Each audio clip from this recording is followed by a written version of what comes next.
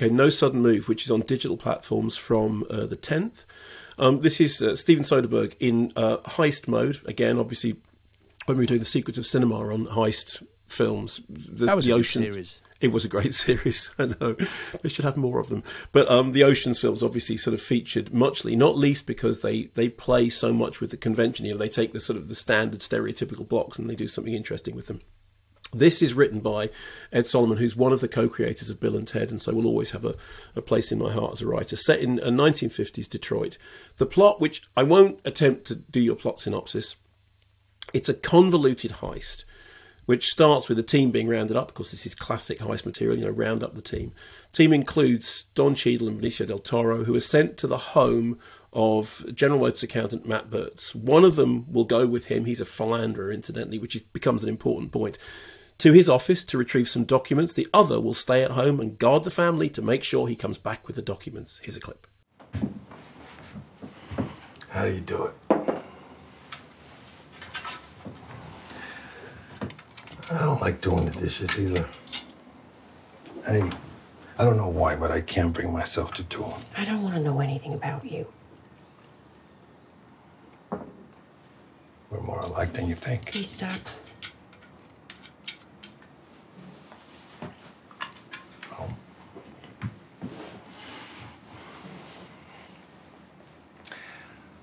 What if you don't want the things that you're supposed to want? So inevitably, things go south. Everyone is double-crossing everyone. No one is to be trusted. So again, a classic crime caper. You have the setup, you have the team, you have the heist, you have the thing going wrong, you have the revelations. Except that in the background, there's a more serious story, which is about race, and it's about class, and it's about hidden auto pollution, the theme of which, oddly enough, harks back to, for example, Erin Brockovich. This was originally entitled Kill Switch. The filming was delayed due to COVID. It has an extraordinary ensemble cast. This is something that we've come to expect now from Soderbergh. Don Cheadle, Benicio del Toro, John Hamm, Kieran Culkin, Craig Grant, Julia Fox, Frankie Shaw, Ray Liotta. I mean, just, you know, an absolute who's who. And while it may not be Soderbergh's best work, it is still a very impressively mounted crime intrigue thriller that makes you marvel at his unbelievable output as a director. The music's by David Holmes, which obviously, you know, keeps things snappy. I mean, David Holmes' musical accompaniments are always a real treat.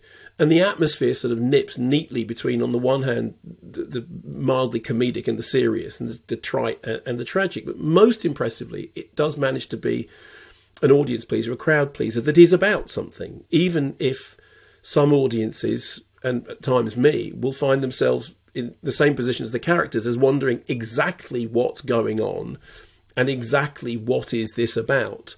I mean, it's a classic MacGuffin film, but there is substance underneath the surface. So I thought it was, you know, very, very enjoyable. And as I said, it's on digital platforms from the 10th, so that must be Monday, mustn't it?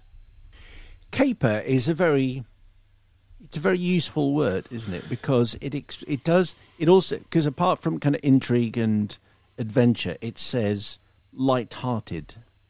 Yes, although because the interesting thing about this is that it isn't a caper. It looks like it's going to be a caper, but then there's other stuff going on in it. But caper definitely means sort of, I suppose, the Lady Killers is a very dark film.